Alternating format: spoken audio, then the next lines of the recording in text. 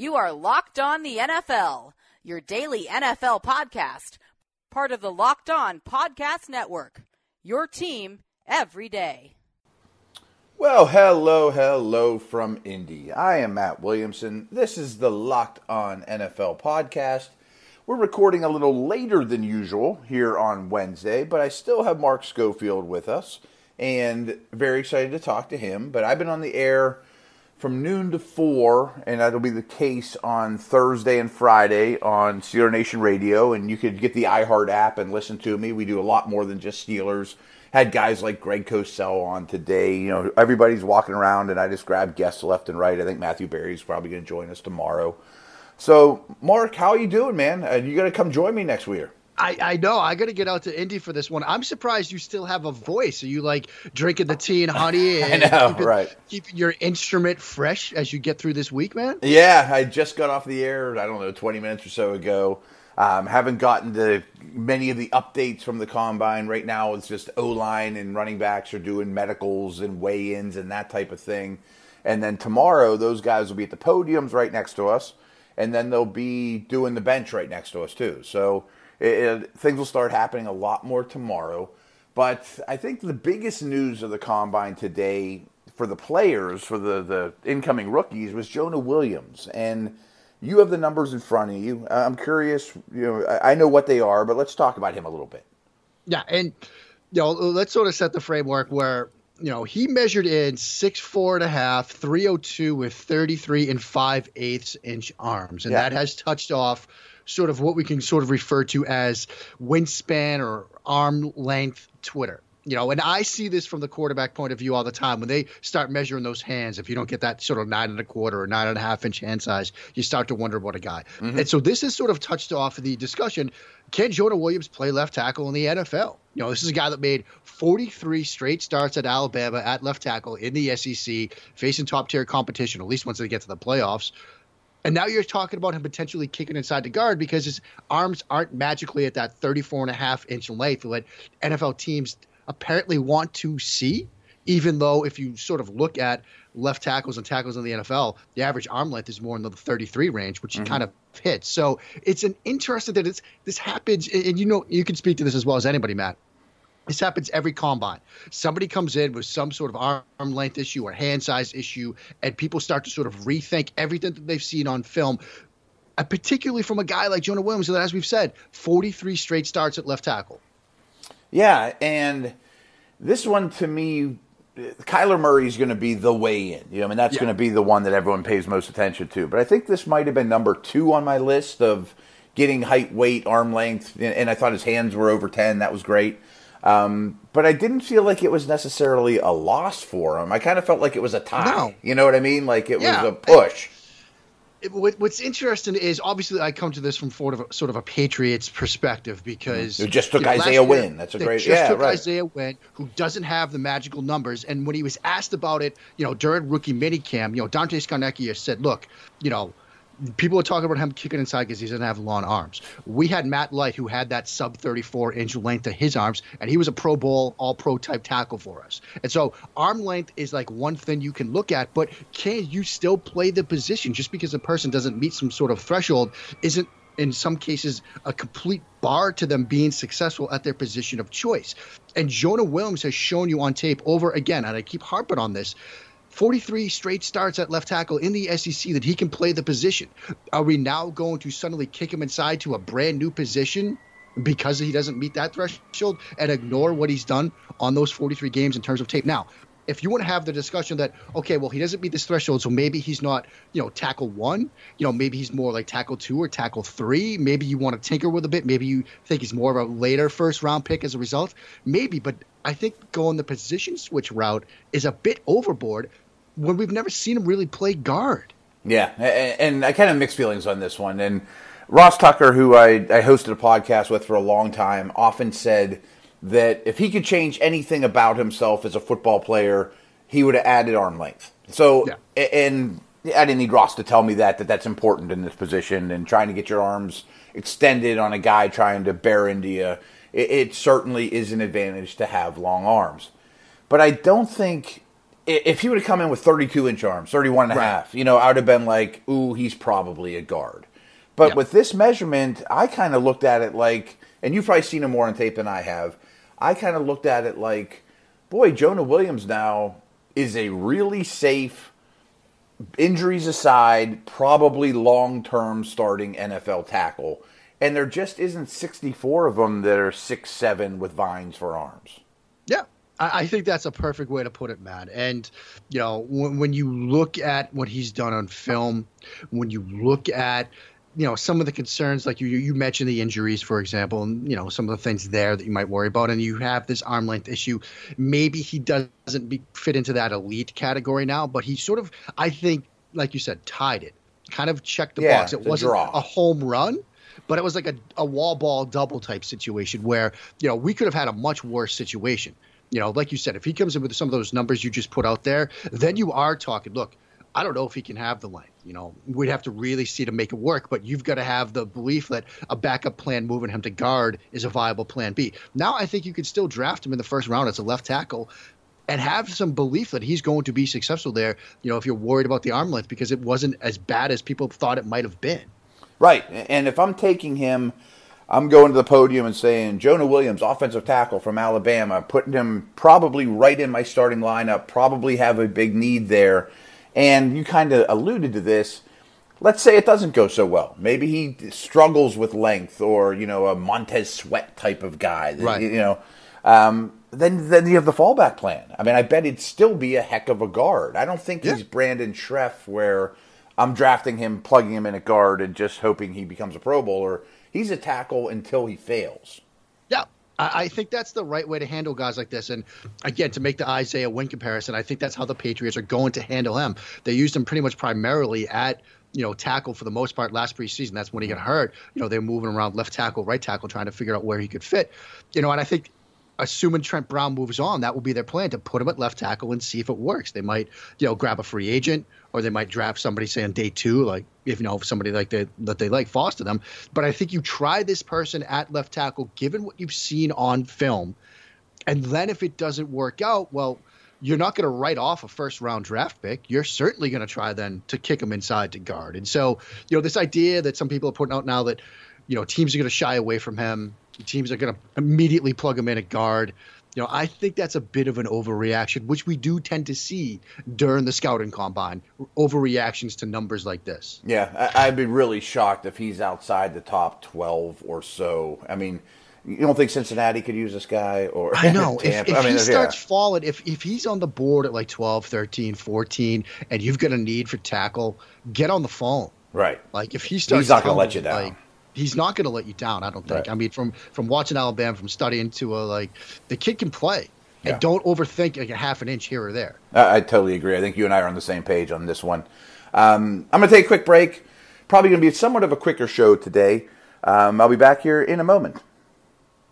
All right, we are back. And the other big news in the NFL today was the Eagles announced they're going to allow Nick Foles to test free agency.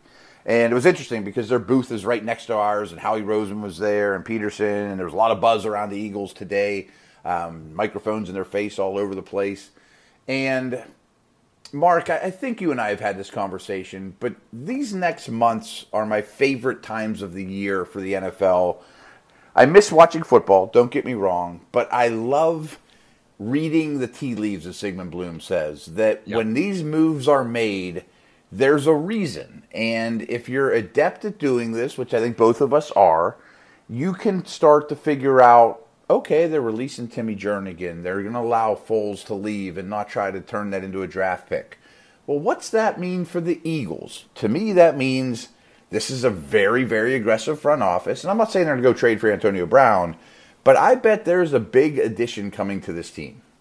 I think that's right. And I think it can tell us, similar to what you were saying, Matt, the reason why this is such a great time of the year is you start to get a feeling for how coaching staffs and front offices sort of view their roster, view the weaknesses that they have, perhaps, view the strengths that they have, the things that they need to address. And so when you look at this decision, it makes sense from an economic standpoint, first of all, because they were kind of up against the cap. And if they were going to sort of like tag and franchise him and then look to trade him, like that, they were going to have to do some things there. I know the cap can kind of be a myth at times, but they were sort of up against it. But when you look at this roster, they've got some areas that they might want to address. If they're going to let, Jerrigan test free agency, Haloni Nata as another defensive tackle. Obviously, there's, they might have to go in a different direction there. Jason Peters, so they might be in the market for some offensive line help. There's some things that they need to address. And look, we just got to talk, Trent Brown might be out there. They might want to do something like that. And so this gives them a little bit more potential flexibility, not technical flexibility yet because they were still up against the cap, but you can see them start to making some moves. And look, Howie Roseman, executive of the year type guy the year they won a Super Bowl. He's done some things to set them up. And let's not forget, they are in that rookie quarterback window. Right. They still have Carson Wentz for a couple more years on his relatively inexpensive deal. They like Sudfeld, who's their third string guy. I've been told that they really like Nate Sudfeld, so I don't imagine them sort of thinking they need to go out and get a quarterback just in case Wentz doesn't pan out. Maybe they take a flyer on a day 3 guy. Maybe they grab somebody sort of off the free agency scrap heap. This isn't they feel that there are other things that they can address. They like Nate Sudfeld. They can go piece some different things together. They're going to be in a good position, provided Wentz comes back fully healthy, to make yet another run into the playoffs and perhaps beyond. Yeah, I'm glad you mentioned Sudfeld because I think he's a key component here too. They're not going to go sign Tannehill or Tyrod Taylor. No. I mean, he's the number 2, and I think they trust him. They like him. If he has to start a game or two, so be it. We know Wentz has an injury history. And I do think that they will be in the market for a big name or two, and there's a lot of different spots that they could probably address too. And maybe it is Antonio Brown. I don't know if that's incredibly far-fetched. They could do something like that. They could, it's easy to look at a guy like Antonio Brown and say, look, that would be the guy that would make a ton of sense. And it would. You put him across the field from Alshon Jeffrey. Right. That's a situation where you've Goddard. Ertz, Goddard. You could see a 12 personnel package with Ertz, Goddard, Jeffrey, and Antonio Brown on the field. And that's a tough matchup situation from a defensive perspective because you've got basically 3 matchup type guys in Brown, Goddard, and Ertz, and then Jeffrey, who's one of those ball winner types, although, he had to play at the end of the playoff game. But he's usually one of those ball winner type guys that on 3rd and 7, if he's covered on a curl route, you can still trust he's probably going to win at the catch point. And so that's tough to defend. And they've got Golden Tate in the mix, of course, and some of the other guys, they like Mac Hollins, but that would be a nice little splash time move for them. And so I think this is, again, setting them up. I think, with Foles out of the mix, a name to watch in sort of that day 3 range would be Gardner Minshew. I don't know, he's not the most exciting quarterback prospect, but you watch a lot of what the Eagles do offensively. You see a lot of air raid concepts.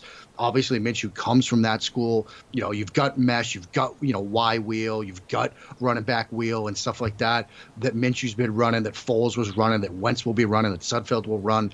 And so if they decide that, look, we still want to have somebody just in case, that sort of emergency quarterback, he's a name to watch, I'd say, on day 3. Yeah, so the other side of this, obviously, is the other 31 teams. Foles is not going to be an Eagle. There's 5 or 6 teams that certainly are in a bad position with their quarterback situation.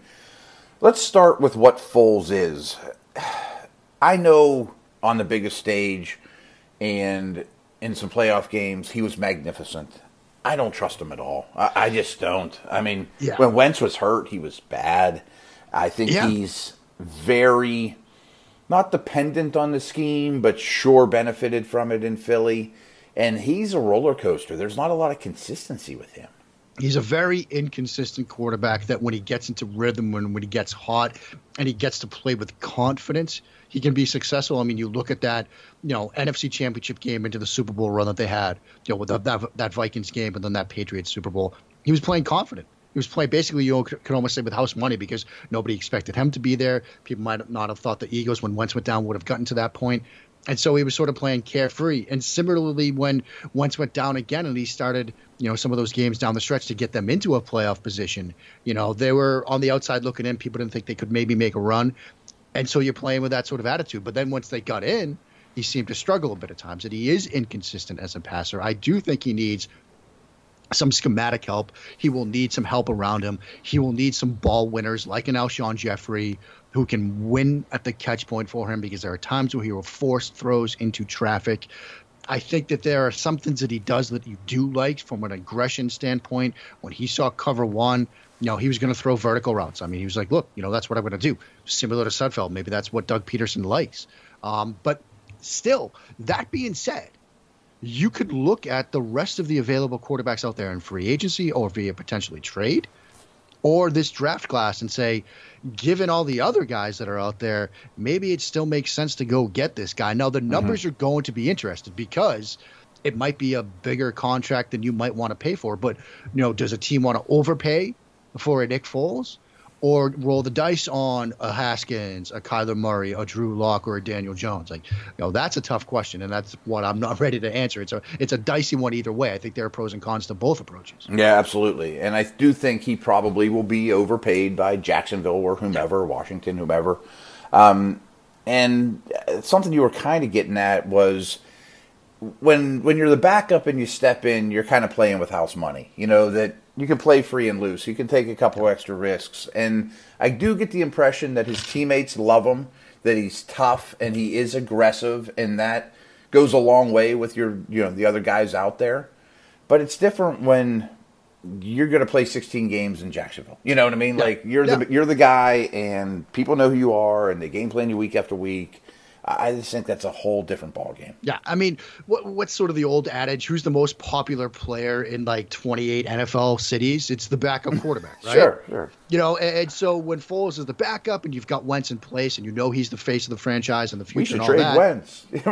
Right. Yeah, sure exactly. you should. Yeah.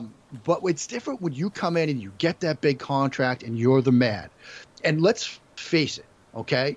I love the guy I'm going to mention next. But what happens when he goes to Jacksonville, gets sort of a decent big-sized deal, and he goes out in week one and throws 4 picks, and reporters get into the locker room post-game, and you see that mass of people around Jalen Ramsey's locker. Right, okay? Right. Because, Jalen Ramsey, quarterback evaluator extraordinaire, as we saw last season in GQ, he might have a thing or two to say.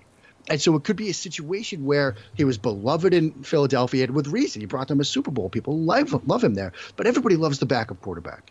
When you're the guy and then you make mistakes, people's attitudes change, and they can change in a hurry, and locker rooms can change in a hurry. And this was already a fractured locker room because of Blake Bortles. This could be Blake Bortles 2.0 if he gets that big deal and doesn't pan out. Yeah, I really worry how that's going to work. And I just think Jacksonville's making – I'm putting the cart before the horse. I don't know if they're going to do this or not, but I feel like they're making a mistake thinking that 2017 was the norm and the 2018 was the aberration, because I think they're closer to the 2018 team. Yeah, I think that's a pretty fair assessment of it. And they've got decisions to make themselves. When you look at, for example, some of the contracts that are going to be coming up for them, they've got to start playing some of these guys on the defensive side of the ball. And so, how much are they going to go down the road of we're going to put money at a Nick Foles? And when you look at, say, for example, I'm trying to pull up their cap page right now, but it's bad. They're like the Eagles a week ago, right? They got to cut Malik Jackson, Yeah, they've got just cap space right now, according to Over the Cap, of just $10 million. Which, again, look, you can do some things with the cap, but some of their bigger players start coming off the books here soon. They'll have to make some decisions. And who would you rather have in the mix? Would it be a Jalen Ramsey, who's a corner one, who's under contract? It looks like for just one more year, I think. Or would you want Nick Foles? Or would you rather start having to make these decisions when you have the flexibility that you get with a Dwayne Haskins or a Kyler Murray or somebody like that? Yeah, and a team like that, it's much easier to build a team when you have a top 5 pick every year and you have more cap space and you know what to do with. I mean, it's not hard to draft Jalen Ramsey. You know what I mean? Right. So I got some more quarterback talk in store here with Mark. We'll be back in a moment. All right, you sent me a note about Nick Mullins. I did. I want to hear your thoughts on him. I mean, I wonder if he's available. I mean, he'd be a very stable backup for an injury-prone quarterback. Yeah, Tell me about it. What do you think? That might be the bigger question, and I kind of want to put that aside for the second because we don't know if he's going to be available, so we can sort of work through that. But they've seen Beathard too. Yeah. It's similar to the discussion we were just having, how teams can sort of approach the quarterback position. And again, coming from a Patriots perspective, wondering about life after TB12. Would Mullins makes more sense for them than chasing after one of these guys in the draft? And so I rewatched all of his stuff over the past couple of days, sort of studying Nick Mullins, and you see sort of some of the boxes that the Patriots seem to value at the quarterback position. I think a lot of teams value at the quarterback position. You might call them Shanahan. Some of the non-negotiables. Yeah. I mean, there's a reason why Shanahan, took a shot on him. The accuracy, the quick release, the timed and rhythm throws, the ability to sort of quickly decipher what a defense is doing, man versus zone, and getting some help in that sense. Both Shanahan and Josh McDaniels use motion to give that pre-snap cue, manipulating defenders with their eyes, and not just the free safety in the middle of the field, but like linebackers and stuff in space and things like that. He checks a lot of those boxes. And you can see some similarities from the trait-based perspective in guys like Garoppolo and in guys like Tom Brady. Again, not making a one-to-one or a one-to-two comparison, but you're not comparing them to the best that ever lived. But that they're stylistically those traits. Romo, right? And so, it would make some sense for some teams to at least call Shanahan and say, "Look, you've got 3 quarterbacks right now. You've got Garoppolo, who we learned today is not going to participate in sort of the 7-on-7s, but it's a precautionary thing. He could do it, but they're going to wait until training camp starts, and he should be good to go. So you expect him back. You've got C.J. Beathard under contract through 2020, and you've got now Mullins on entering what will be the last year of his deal. And both Beathard and Mullins are pretty cheap. I mean, I think Mullins is like $540,000 next year, and Beathard is like $740 or $780. So you've got obviously the big money in Garoppolo, but you've got 2 relatively inexpensive backups. If you're a team that might want to address quarterback and might want to get a guy in this draft class, but maybe misses out on the guy you want and you don't need him to start right away, I think you got to call up Kyle Shanahan and say, what would it take for one of these 2 guys? And I think if you're the 49ers, you've only got Mullins under contract for 1 more year. You've got 2 more years of Beathard. Are these guys incredibly, different? Is Mullins that much better than Beathard that you might want on a hand on to him? Maybe. I didn't study Beathard in detail over the past couple of days, but I think it'd be worth exploring if you're Kyle Shanahan. Yeah, I hadn't thought of that angle until you sent me that note. And as we're sitting here talking it through, I would think the style of teams that makes that call about Mullins is the Patriots, the Chargers, the Saints. Sit all behind those a stud, sort of learn, have the guy for the next year or two, but maybe is going to need at least upgrade a QB2, which look, we just got done talking about the Eagles. It's clear that in today's NFL, you need 2 viable guys. You have to. I mean, if you lose the top guy, you don't have a plan B, you're done. Ask the 2016 or 2015 Cowboys about that situation. And so I think that if you're in that sort of Chargers, Saints, Patriots, there are probably some other teams you could look at, boat. Maybe you kick the tires on that. Another name to think about would be Denver. And maybe Nick Mullins isn't sort of, Elway's type of quarterback, but their new offensive coordinator was, Mullins' quarterback coach last season. So that there's going to be some schematic familiarity. He'll know the system. I was struggling with that word there. I wonder if Gruden would like him. I think that would make sense too. It's not that threatening to Carr. It's not that threatening to Carr. It's not a situation where, let's face it, if Gruden goes out and drafts, say, a Daniel Jones in the first round or a Drew Lock or stuns everybody and goes a Kyler Murray, which I think would be a stunner, that's an immediate quarterback controversy. Right.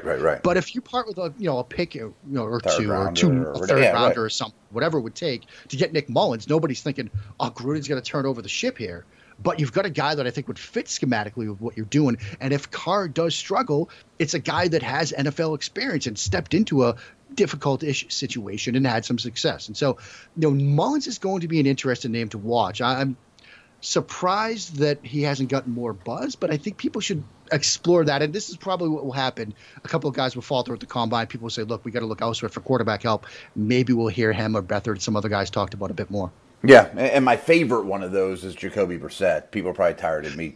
Apparently, Frank Reich today, was like, look, we haven't had any conversations with anybody about him. You read there between the lines, they're not letting him go. Yeah, I don't think so either. Because it does seem like, he's a locker room guy. When they had that 0-5 start, that bad start, they had the players only meeting. It was Jacoby Brissett who called it. It was he was behind it. And, you see him running off the bench to celebrate with everybody in the end zone.